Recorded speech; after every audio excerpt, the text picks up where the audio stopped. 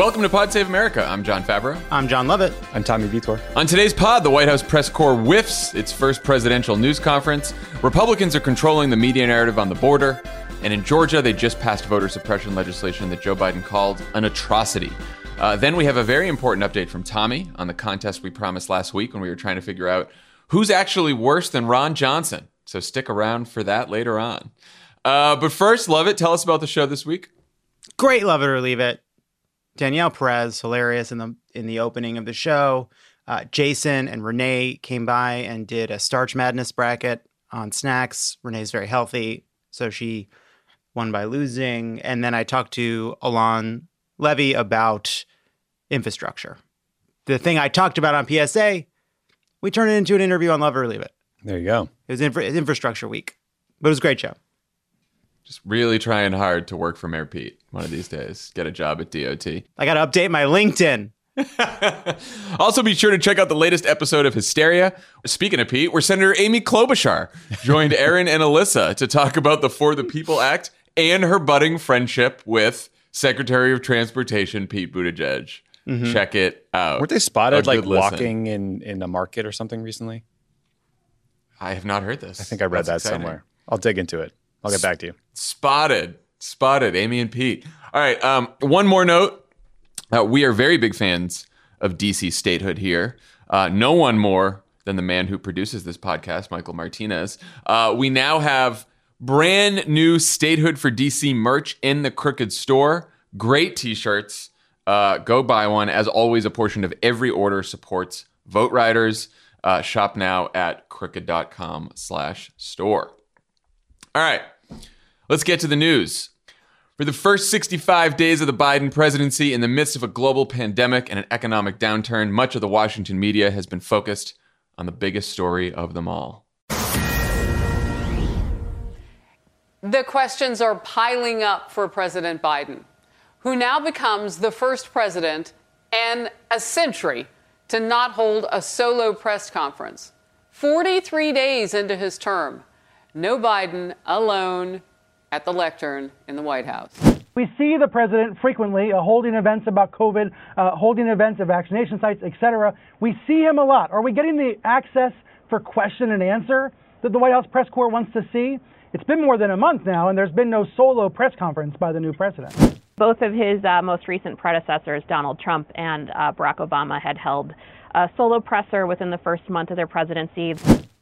But why hasn't he carved out some time to answer some tough questions for multiple reporters live about the COVID relief package or school openings or the immigration surge at the border? Unleashed. Finally, on Thursday, the White House press corps got its chance after President Biden kicked off the press conference by announcing that he has a new goal of 200 million shots in arms by the end of his first 100 days. He stuck around for 62 minutes so that reporters could follow up with around 24 questions that are weighing heavily on the minds of the American people. Let's hear some. Your old friend, Mitch McConnell, says you have only spoken to each other once since you took office and that you have moved far left since taking office. Do you see it the same way he does? Have you rejected bipartisanship? Have you decided whether you are going to run for re-election in 2024? You haven't set up a re-election campaign yet, as your predecessor had by this time. And if you do run, will Vice President Harris be on your ticket? And do you believe you'll be running against former President Trump? Oh, come on. Tommy, the Columbia Journalism Review wrote that many of the questions showed that, quote, the political press is more concerned with novelty, spectacle, and contrived outrage than with transparency. Fair? Yeah. I mean, it was bad. The questions were very redundant. Some were vague and confusing. The immigration questions mostly adopted the Republican framing. Like I thought Biden did a pretty good job, all things considered. He seemed pretty at ease and comfortable in the job, and I thought made a compelling case for infrastructure. But that was not what folks wanted to ask him about. I mean, like, it does bring you to a larger question about the value of these kinds of set piece events. During the Obama years, there was a conversation about how to update press interactions with the White House, with the president, the White House briefing room, and the press secretary. Those didn't really happen. Those conversations didn't continue during the Trump years because he was so abnormal. He loved shouting lies over like helicopter engines. And they basically got rid of the press secretary's briefing for years at a time. And so, you know, Biden wanted to get back to normal, but like clearly there's a lot of room for improvement here. I saw reporters complaining that Biden didn't make news as if that's his job, right? I mean, I would actually argue he did make news about both vaccines in Afghanistan, but okay. It was also a reminder that Republicans can bully the press corps into focusing on whatever issue they want. They made it about the border. They made it a crisis. They made it about this is a political problem for Biden with no context or history. And that does not lead to like an honest conversation about a tough issue. So, yeah, I mean, look, these press conferences, they're anachronistic traditions. They could be structured better. Maybe Biden should just do longer one-on-one interviews where he'll be less likely to get, the same question 10 times. But like asking if you're going to run for re-election and if you predict it'll be against Trump and if Kamala will be the VP instead of COVID, like that is an indefensible waste of time. Love it. Not a single question about the pandemic, which according to polls is the number one issue on voters' minds of all parties. Yeah, so I'm radicalized. I've been radicalized. It's happened. I'm against doing these. I think that they're a full waste of time. It speaks to, I think, like there's a fundamental problem here. Like, what is the most effective way to ask the president a bunch of probing questions on the key issues of the day? Is it at random having 20 people independently develop one question and hope that a full range of issues are covered?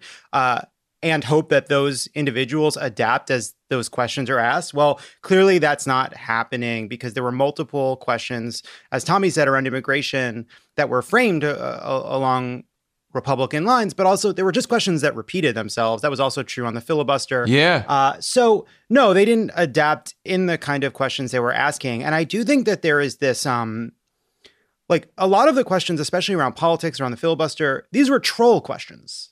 Like they would be offended by saying it, but these are trollish questions. You're trolling for a response. Like I don't think they're asked for the same reasons Ted Cruz tries to troll people in everything that he does. But it is a kind of troll move to be like, are you really bipartisan? Are you what happens if you don't fulfill your entire agenda? Will you be a successful president? Straight shooter Mitch McConnell describes you accordingly. Is he right? Like, come on. Right. Come on with that shit. And so where I land is like, well, okay, what is the goal? Like we have, I feel like as, citizens and partisans, like two goals. One is to like educate the American people about and hold the president accountable, also while making sure that he is like fulfilling his political objectives. Like, what's the best way to do both of those things? The town halls with regular people who ask far better questions, plus sit down interviews, serious, hard hitting sit down interviews that run each topic to ground. Like those two things together are far more effective and far more, I think, informative than the thing that we saw. Not that there weren't, amidst some bad questions, some really good questions and good moments. Yeah. It is totally appropriate and fair for Joe Biden to take very tough, serious, substantive questions from the press. That is not at all what we're saying. But what reporters sometimes do to deflect media criticism is they claim to be speaking on behalf of the American people. The public has a right to know this. The public wants President Biden to take questions. The public this, the public that. They are not representing what is on the public's mind, these White House reporters. They are representing what is on the minds of producers and editors and reporters that they talk to in their Washington to New York circles. That is what these questions reflect. The public cares about COVID. The public cares about the economy, about joblessness, about homelessness, about racism. Republicans care about immigrations. There's plenty of substantive immigration questions you can ask, as we'll get to in a second. So it's not about the fact that like, oh, Democrats don't want them to have tough questions. It's we don't want stupid fucking questions. And they're asking stupid questions. Just this morning at the White House briefing again, Jeff Mason asked Jen Psaki, with the CDC saying that maybe there's a rise in cases again, will President Biden reconsider his plans to travel so much? The vaccinated president traveling on Air Force One, they ask the question again. They ask it once a week about his travel. What are they doing? There are also, I saw some people suggest that, the COVID news is too good. The relief bill passed was too positive, right? So that's why I didn't get asked about it. I just disagree with that. There are a lot of tough questions you could still ask about COVID. School reopening has been incredibly contentious. You could, be annoying and push him on whether vaccination targets have been artificially low and that we should be moving faster. You could ask about literally anything Larry Summers has uttered over the last 3 months, right? Like there's lots of annoying and tough potential angles. For a fourth wave, rising case. Like there's a host of things to talk about. Inflation concerns. Like there's like so many legitimate topics. Do you think you'll face Donald Trump again in 2024? Was a question. That was an embarrassing moment for everybody. So, whatever you may think of the White House press corps' failure to ask a single question about COVID-19, the most glaring omission of the press conference came from the president himself, who neglected to call on the Edward R. Murrow of our time, Fox News' Peter Doocy. Per usual, the network and their star White House journalists took the snub in stride.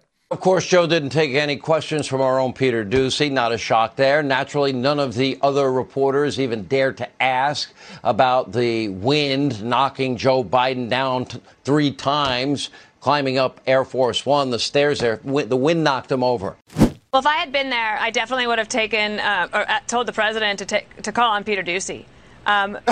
Peter Doocy is not Jim Acosta, and he's got good questions. And tell you something else President Trump didn't do. I certainly did not give him a list of reporters to call out in order. Fox is the only member of the 5-network TV pool that has never been on the list in front of the president. And I'm just curious if that is an official administration policy. We're here having a conversation, aren't we? Yes, but and do I take questions from you every time you come to the briefing room? Yes, but has the president taken questions from you since he came into office? Unfortunately, yes or no? Only when I have shouted after he goes through his whole list. And the president has been very generous with his time with Fox. I'm just curious about this list that he has given. Do we need to start a petition? Should we have people call the White House on behalf of Peter Doocy? Never call on Peter Doocy. Never. Until the day, never. No reason to call on Peter. Look, the Joe Biden, I think, wisely skipped over, I think, 2 organizations that have done the most to kind of parrot right-wing talking points in their political coverage, Fox News and the New York Times. And I think that just makes sense. Just like from a base political reason, I think that makes sense. Like kind of you steer away from the kind of more rightward tilting organizations, especially in your first press conference. I just love how they make the news about themselves. It's this like narcissistic, solipsistic worldview that is so ridiculous. Do I think that Joe Biden would have struggled with a question from Peter Doocy? No. Do I think he should give Fox News a question ever? Absolutely not. Fox News is the propaganda arm of the Republican Party.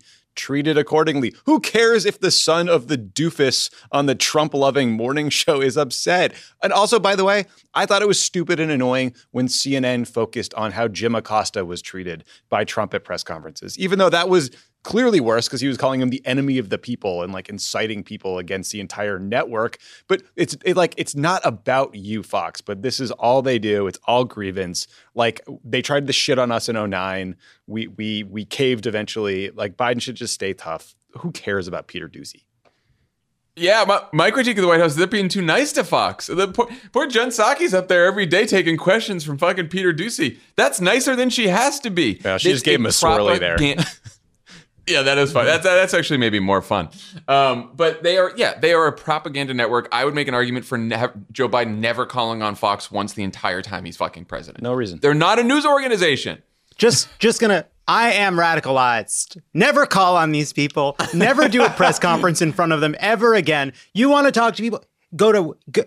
Let these, serious news organizations decide internally who they want to interview Joe Biden in one-on-one. The 3 of us know that there's a ton of politics that go on behind the scenes about who's going to get the interview, who's going to do this, and that like these press conferences like relieve a certain amount of pressure they face to like go in front of these reporters. Fine. Like I understand why inevitably these things are going to happen. But like, man, I am just not at all interested in their complaints anymore. Also, it's like, do you know what the consequences are for never calling on Fox News? Absolutely nothing. Do you know what's going to change? Absolutely nothing. They're going to whine and lie about you like they do if you take a question anyway. Do you think voters care if you don't take a question from Fox News? Of course not. No one fucking cares. Keep whining. Peter Doocy. That was amazing. So even though Fox wasn't called on, the network's favorite issue was the subject of more questions than any other topic by far. As you guys mentioned, here's a quick sample of all the immigration questions.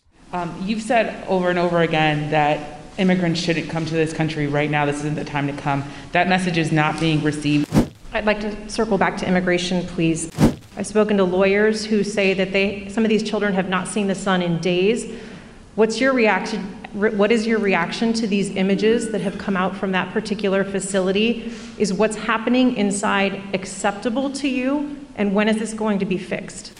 Given the conditions that were just laid out, at the migrant facilities at the U.S. border, will you commit to allowing journalists to have access to the facilities that are overcrowded moving forward?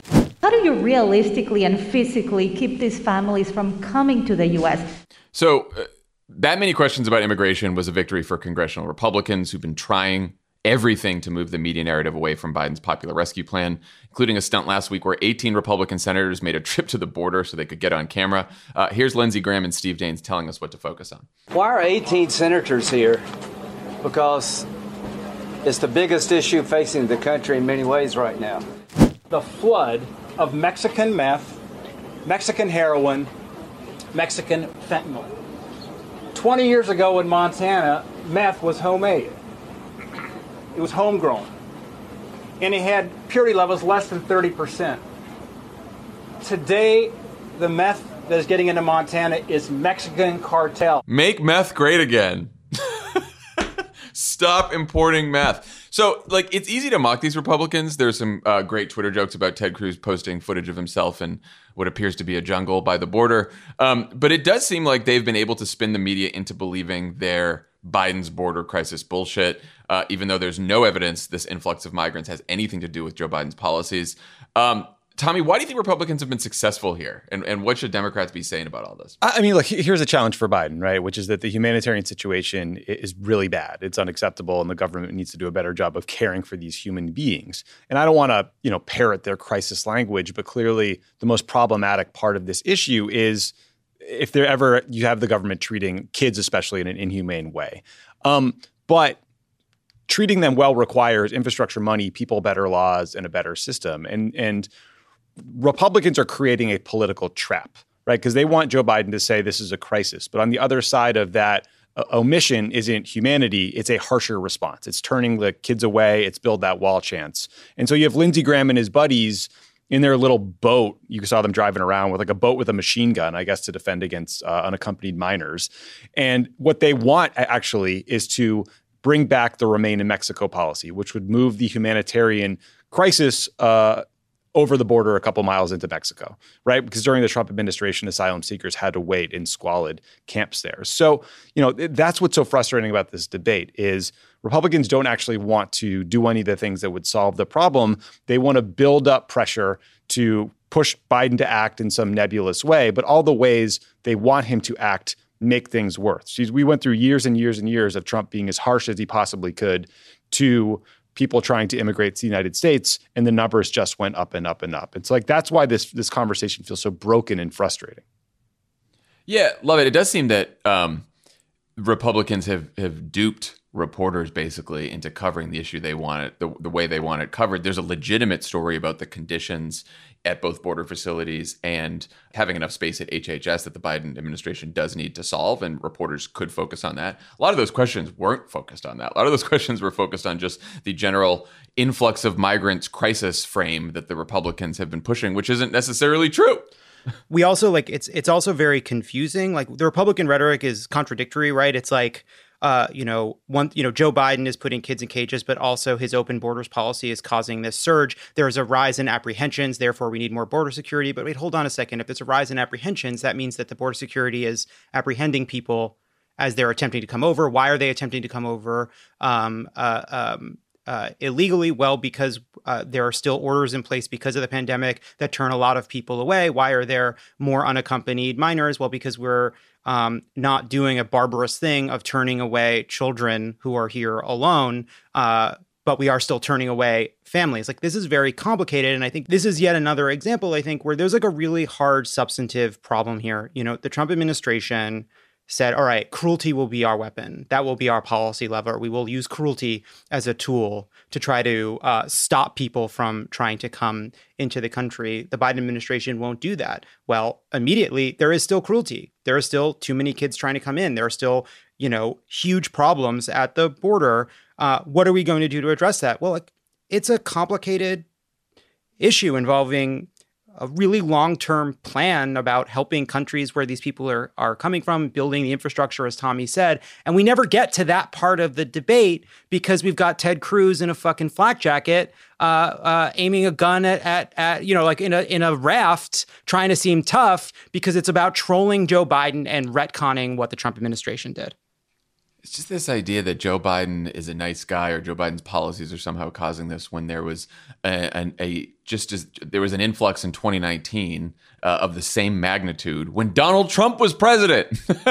No one thought Donald Trump's policies or Donald Trump's personality was somehow drawing migrants to the United States, and yet there was a larger influx or an as large influx at times in 2019. But like, okay, let's say there is an impact of removing a racist, violent, jingoistic administration sending a signal that maybe things are different. What's your answer to that? Go back to the barbarism that we had like a few months ago? Like go back to that impulse? That's what we need to do? Yeah, because the real difference is Joe Biden's not turning away kids anymore because he's following the asylum laws. It's all this, and the press has framed this as like Joe Biden's more, you know, he's changed policies. No, he's going back to like what presidents have done forever, except for Donald Trump. Right. The reality is that most people are getting turned away when they try to cross the border because of a provision called Title 42, which says the government can turn people away from the border for health reasons. In this case, we're talking about COVID. That means like 80% of people are getting turned away, and a lot of them are trying again, which is increasing numbers. You guys made the important point. Biden is not turning away children because like that's an unthinkable thing to do, to like take a 12-year-old kid and plop them back down in Mexico and say best of luck, right? And so, but reporters still brought to the conversation this suggestion that because Biden is more humane, that's leading to a surge. You're always going to be able to find anecdotal evidence of people who say things like that, but it completely ignores the much broader, more complicated set of economic conditions, security conditions, COVID, natural disasters that have led a lot of people in Northern Triangle countries in Central America to try to come to the U.S. over the years. And simplifying it down to Joe Biden, nice or not, is just, it's an unbelievably facile, unhelpful way to have this conversation. You know it is more helpful? ABC this week flying their roundtable down to the border for their Sunday show roundtable. And you know, it's the fact that the Biden administration does not want to use deprivation and cruelty to dissuade people in the same way that the Trump administration did does not mean that there aren't terrible conditions that reporters are right to question the Biden administration over. Totally. But then you dig into that, and what's happening? Well, it's a really difficult logistical question about what you do to find a place for these kids that isn't harmful, that isn't unsafe, that isn't unhealthy, that when there's COVID restrictions and that are different in all parts of the country. It's a difficult, thorny, hard problem. And by the way, there's even there's that short-term problem, and then there's like the medium-term or longer-term question is like, okay, well, what should this asylum system look like? And what do you do if the Republican argument is the more humane the system, the more people will try to use it? There's that creates a paradox that nobody wants to address, which is if the answer is a humane system results in a crisis, then is your answer, is that where we go? Like the only answer is creating an inhumane border? That's what the answer seems to be. They want us to force that. They want that to be the forced choice. That's the political trap of this which whole is a thing. false choice. Yeah, they want to chant build that wall, and they just want to blame Biden for not having success. They're not trying to solve the problem. They don't give a fuck about the problem. It's a political argument. That's right. But ABC News has solved the problem by having a set in a different location with the same pundits in more casual clothing. That's the way we're going to work this out. Nailed it. You know what I mean? Completely nailed it.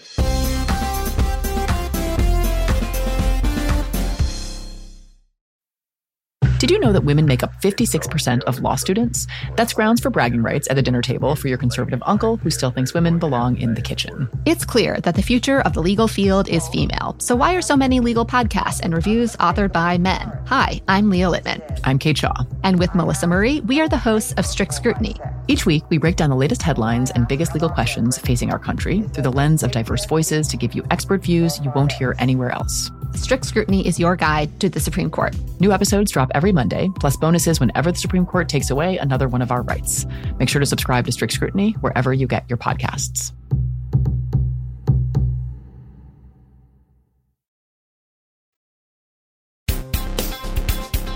So one person who refuses to be excluded from this border narrative is Donald Trump, who told Judge Jeanine over the weekend that he feels he owes it to ICE to go to the border himself. This was part of a mini media tour from the former president, in which he also told Laura Ingraham that the armed insurrectionists who stormed the Capitol, one of whom tried to gouge a cop's eye out, posed, quote, zero threat, saying, quote, some of them went in and they're hugging and kissing the police and the guards.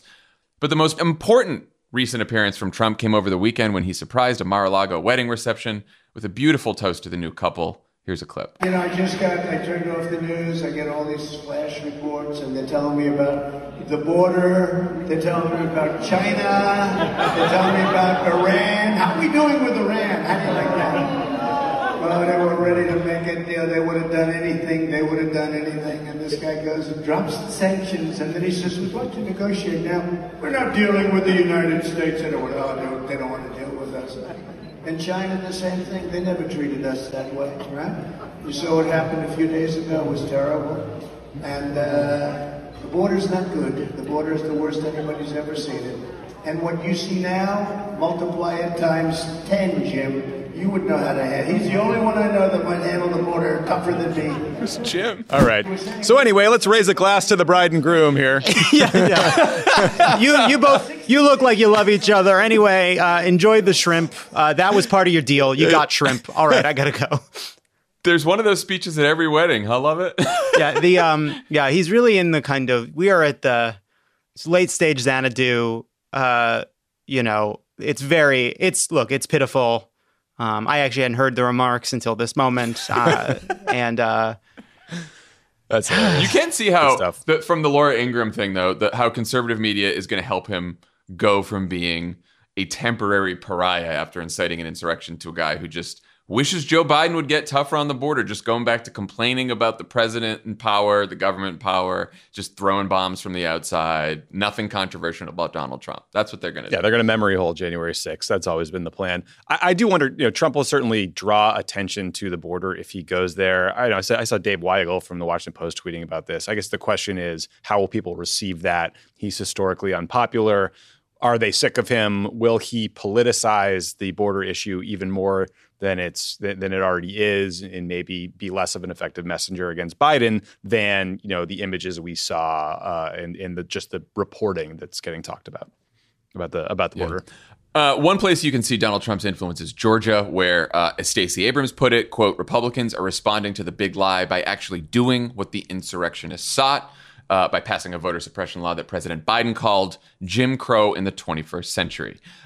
You might have heard that the law criminalizes offering food and water to voters who are waiting in line. It also includes tougher photo ID requirements for mail-in voting and limits on drop boxes. But I think the most significant and dangerous reform is that it essentially gives the Republican state legislature control over the state board of elections and the county elections boards, including the authority to suspend officials and disqualify ballots. So, love it. I saw some Democratic politicians and election analysts say that this law could create a backlash. Dave Wasserman tweeted, if passed as prologue, Georgia Republicans just handed Democrats their best turnout tool for 2022 and beyond. I'm not sure about that. It may be true that it could sort of convince a lot more people to go vote because they're trying to be stopped. But if Republicans in the legislature control the board of elections, I'm not sure how higher turnout overcomes that. What do you think? I think there's three pieces. One is efforts to suppress the vote based on the truth, efforts to suppress the vote based on a lie, and efforts to suppress the vote by stealing the election after the election is done.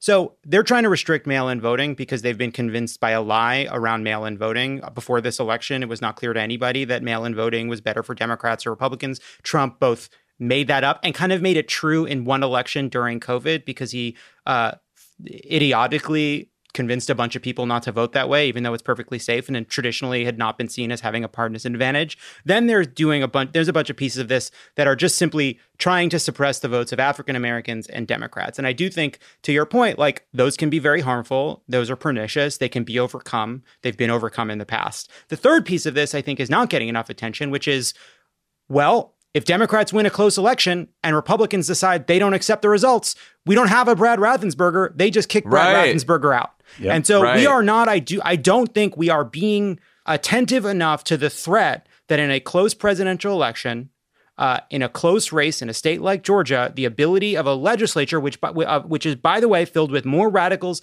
than Republicans in Congress, than state Republicans, local Republicans have been some of the most radical human beings in politics, giving them the power to decide the outcome of an election or who's in charge of overseeing the election is incredibly dangerous. And we might see, we are fortunate that we got to the end of this where the close states at the end were certified and the results were counted and we won unequivocally. But in a closer election, or even one that's not as close, we might see Republicans send their own electors, for example. And then we're off to the races, especially given we don't know what's going to happen in the 2022 midterms. So it's very, very dangerous what's happening.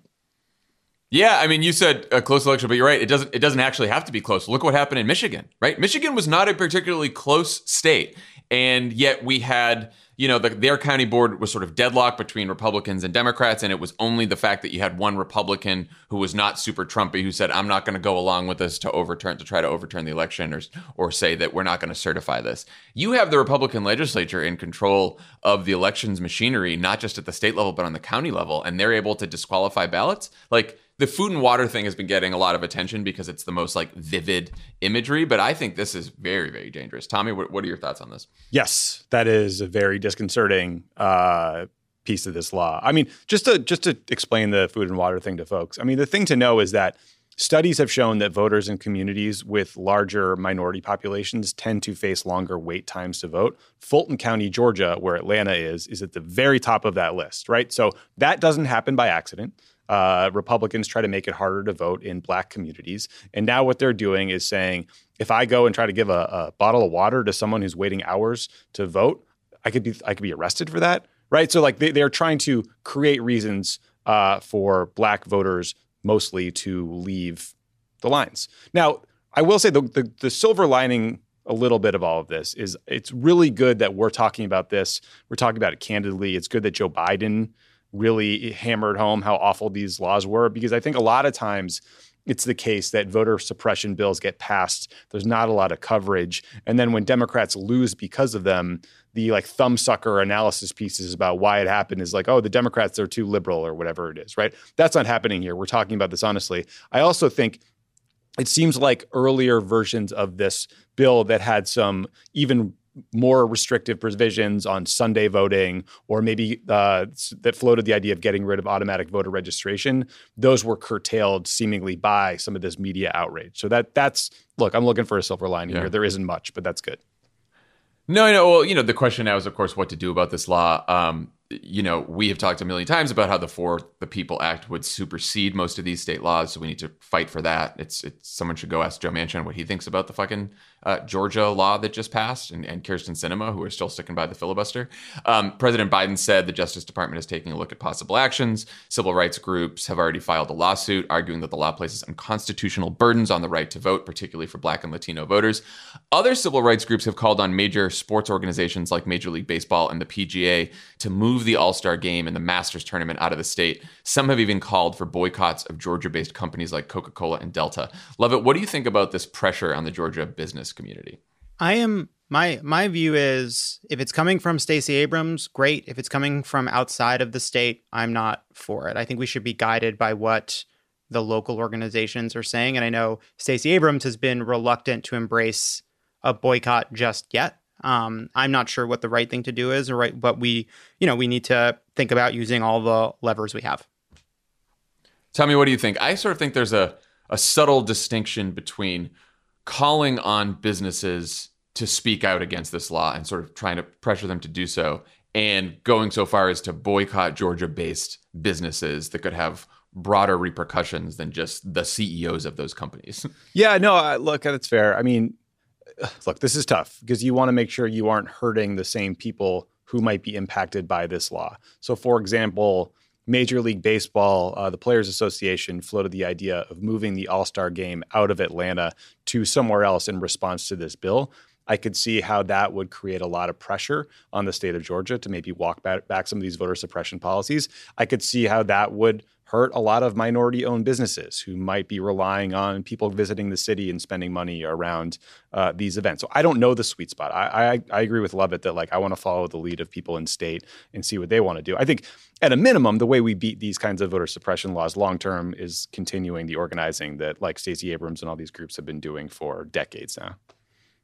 Yeah, I mean, Stacey Abrams hasn't spoke specifically on this yet. She came out against sort of the boycott when there was an abortion ban in Georgia. But the New Georgia Project, which is Stacey Abrams' organization, has asked people not to boycott and tweeted that there are ways to fight back that don't double down on harming Georgians, was their quote. Civil rights activist Bernice King has also tweeted that it would hurt middle-class workers and people grappling with poverty. So I think the ways to fight this are going to be in court and, of course, with trying to pass H.R. 1 at the national level. Those seem to be the two big ways. And, of course, calling on businesses to say something. I think that's important, too. But the boycott is not what a lot of activists in Georgia want.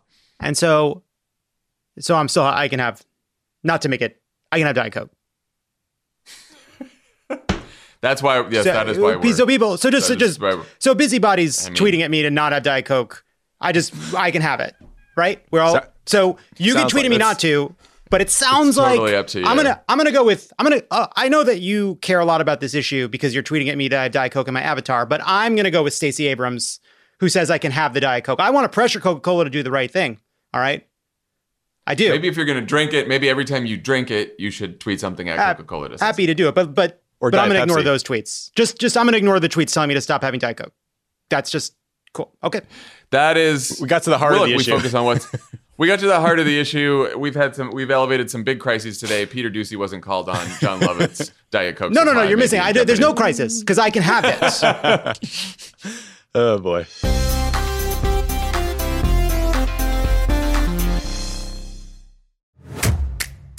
The Crooked Store's latest collection has a clear message for anyone trying to take away abortion rights. Don't. The No Trespassing collection features 4 different designs, each inspired by a different state where abortion is under attack. There's Stay Out of My Swamp for Florida, Stay Out of My Hole for Arizona, Stay Out of My Prickly Pear for Texas, and Stay Out of My Strip for Nevada. But obviously, I'll be wearing these no matter where I am. A portion of proceeds from the collection will go to Vote Save America's F-Bands, the Fight Back Fund, which currently is supporting abortion rights organizations across Arizona, Nevada, and Florida. Head to crooked.com/store to shop. Speaking of bad people, last week we debated where Ron Johnson ranks in the pantheon of worst Republicans, and we promised to follow up with an actual contest. Tommy, I know you've been doing some work on this in honor of March Madness. What do you got? Okay, John. Yes, you're right. Last week on the show, we promised you guys some bracketology. So the SEO trends available to us are brackets and stuck ships. So just be thankful that we chose this one. So here we go. The 8 worst Republicans. We're calling it our March Badness tournament. Here's how this works. Yes. Okay, I have 8 teams for you to choose from. The awful 8. So I'm going to read you 2 names out of each region, right? So we have the West, the East, the South, and the Midwest. That's how the NCAA tournament works. You guys, you two, you get to debate amongst. No problem. You get to debate amongst yourselves, and you choose a winner of those 2. Now, in a couple of cases, because we're here to have fun, I'm going to tell you about who was defeated to get into the awful 8. Right? We good? Okay. Great. Yes. Sure. Great. Exciting. We're following your lead. Okay. Whatever you say. So we're going to start out in the West. We've got some heat coming out of the top of this bracket.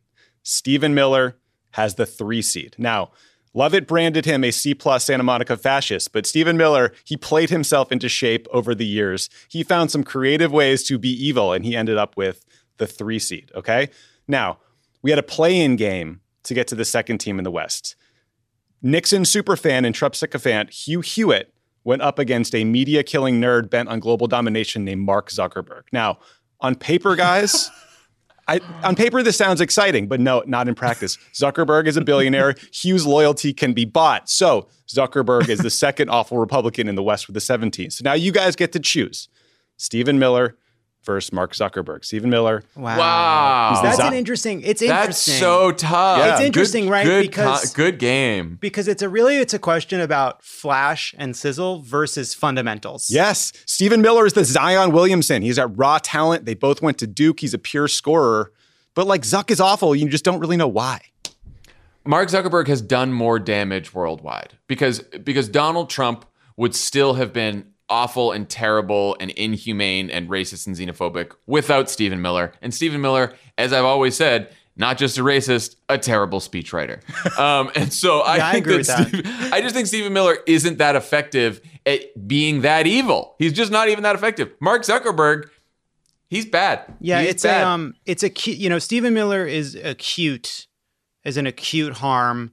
Mark Zuckerberg is a society-wrenching, global negative influence that affects us all in every single day in small ways and large ways. So yeah, I agree. I think Zuckerberg wins. All right. Zuck. Okay, guys, going to the East now. Looming large in the East is the reigning champion, Donald Trump, with a 1 seed. You know him. There's not a lot I have to say here, though I do have some very sad news, which is the Duke of the Bracket. The Duke of the Bracket. Not this year. They suck. Donald Trump Jr. broke COVID protocols, and he got disqualified from entering the tournament. He is our VCU of this year. Yeah, I know. It's heartbreaking. So the second spot in the East was also a play-in game, guys, okay? We had Politico Playbook against Tucker Carlson. Now listen, I'll be the first New playbook. I'll be the first to admit that Politico Playbook, they got off to a hot start this year. They're cutting and pasting Stephen Miller quotes. They're both siding democracy, but Tucker puts in the work night after night. He's a grinder, so he's in the 4 seed. So your choice out of the East, Donald Trump, admittedly having a down year. He lost his platform. He got out-hustled by Democrats against Tucker, the grinder, dominates the offensive glass. Who do you choose? You know what? I'm gonna go with an upset here. I'm gonna say Tucker Carlson. I'm looking to the future. I know. It's a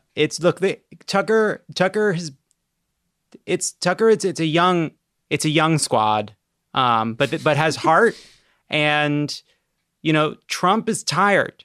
Yeah, he has a lot of experience in the arena to do harm, but Tucker has watched that team play for a long time, and he's bringing a lot of what Trump used to do with a kind of a youthful vigor and vim that can't be beat. I agree. I also would just love to get it out in the ether that Donald Trump is now nervous about a challenge from Tucker Carlson taking it. I like to see that fight in public too. Yeah, maybe in Playbook actually. It's actually a good place.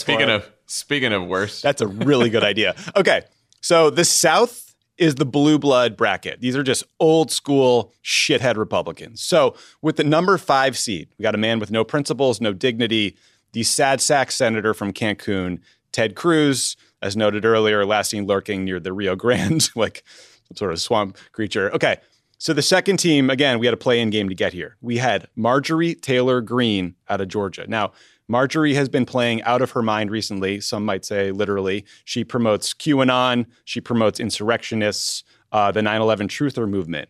Unfortunately for her, she went up against a blue blood named George W. Bush. And guys, watching loose change a couple times doesn't help you against the guy who did 9/11. So that's the challenge.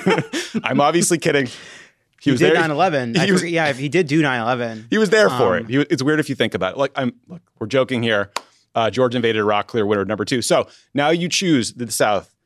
Ted Cruz, who beat Jimmy Kimmel 1-on-1 in basketball, which isn't relevant, but seemed like it, against George W. Bush, who has the pedigree, the storied history, though he was a legacy admission. Look, this is easy for me, and I know this might sound hypocritical because during the Zuckerberg versus Miller match, we said Zuckerberg because he had a greater global impact than Miller. Mm-hmm. George W. Bush clearly had a greater global impact than Ted Cruz because of the Iraq War. But Ted Cruz is a fucking asshole. It's got to be Ted Cruz. It has to be Ted Cruz. Ted Cruz sucks. Yeah, no, he does suck. He does. Look, I don't want to disagree with you. I do think he sucks, but it's interesting because George W. Bush... still a threat. I would say he's still a threat, too. George W. Bush is not doing anything to anyone anymore. That is true. Though the damage done by George W. Bush continues, and we continue to pay a price for it. The damage, ongoing destruction of our economy, of our political institutions, of our environment, of the Middle East, like those continue. And George W. Bush represented the genteel version of Trumpism, of republicanism, that did a lot of damage. I disagree. I just disagree. Ultimately, Ted Cruz is a leader who follows people around and then gets there and tries to run in front and tell them how excited he was to lead them there. So I'm going to say George W. Bush, personally. That's how I feel. That's how I feel today. Ted Cruz left 100 people to die of hypothermia in Texas while he went to Cancun just a few weeks ago. Ted Cruz would have to do that 1,000 times to start competing with the fucking body count of George W. Bush. Well, what we're learning here, guys, is that I should have thought up a mechanism to handle a tie. You decide, Tommy. You break it. You break it. Listen, if we go Ted Cruz, it's been all upstates. George W. Bush would be my vote. But listen, this is not about me. This is about the listeners. So let's go to the Midwest, this is just a brawl. Okay, so we have our 8th seed here. He plays an up-tempo game. He pushes Russian propaganda. He pushes anti-vaxxer conspiracy theories. He thinks Greenland was once green. Wisconsin Senator Ron Johnson. He's in there with the 8th seed. He's also hydroxychloroquine's last best hope. So the play-in game for the next spot was controversial again, guys. It was all Kentucky. We had Senator Mitch McConnell, the Prince of Darkness, earned himself the nickname Cocaine Mitch, so he is subjected to extra drug screening before these games, against Abe Lincoln. Now, I know this. Hear me out. This is controversial. Hear me out. Lincoln suspended the writ of habeas corpus in 1861. The 2021 GOP loves that. But Lincoln is famously a pro-union guy. The modern GOP, they want to secede. So Mitch took Tommy this on one. the San Francisco Board of Supervisors deciding school names? There were a lot of Republican votes that got Lincoln in. I told you it was controversial. This wasn't me that did this. It was the voters. So again, who do you choose, guys? You got Mitch McConnell. He's a bit like Syracuse. He builds an impenetrable zone around the Senate to stop everything. Ron Johnson is basically playing a different game out there. He often seems to dunk on himself. Ron Johnson versus Mitch McConnell. Mitch McConnell. Easy. I mean, Mitch McConnell may be one of the most destructive forces in politics of the last several decades. I just think, Ron Johnson is a baby with a hand grenade. I'm not saying I'm not scared, but I don't really know how to finish that. I just think of him as just picture a baby with a hand grenade, sort of an image. You got that far. That was pretty good. I like that. Okay, so, that does it. Our fascist four is Zuck, Tucker, Bush or Cruz versus McConnell. Maybe the listeners can tie break for us. We'll do like a Twitter poll for Bush Cruz. I love that. I love that for us. Yeah, I love that too. I think that's great. That's great. This is an interesting tourney. I'm excited. So Dan and I can talk more about the Final Four the Fascist Four. Fascist Four. Thank you. Fascist Four. On Thursday. We'll dig in. Dan's going to be very happy that Mitch McConnell made it. I know that. Thank you for getting the branding right. Dan might actually understand some of the basketball-related puns in here, so that'll be good too. A play-in game. A lot of playing games in this tournament. Yeah, I know. It made it fun. But that's what I got. Bucknell, it did make it fun. Gonzaga. Gonzaga's very good. Some of the words I only hear around this time of year. Here we go. Well, that's our show for today. Look, we'll be asking you guys to participate in March Madness on the internet, so look out for that. And we will see you on Thursday, where Dan will be back. Bye, guys. Bye. Bye. Pod Save America is a Crooked Media production. The executive producer is Michael Martinez. Our associate producers are Jordan Waller, Jazzy Marine, and Olivia Martinez. It's mixed and edited by Andrew Chadwick. Kyle Seglin is our sound engineer.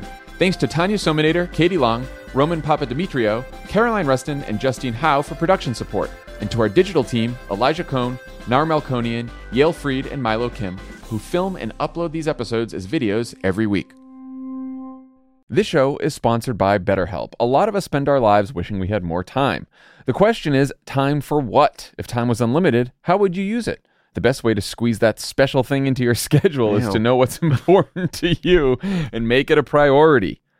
You know. Have you been able to squeeze that special thing into your schedule, John? Yeah, I think it's thanks to therapy. Therapy can help you find what matters to you, so you can do more of it. Mm-hmm. More time for you. Because we've been doing a weekday, I actually put that in my therapy spot. I replaced therapy with doing an extra podcast. It was a huge mistake. So what do you spend time doing at therapy now? Well, now I brought therapy back. I added therapy back to another time because it turns out that's going to make the jokes better. Well, it's certainly going to make things better for the team.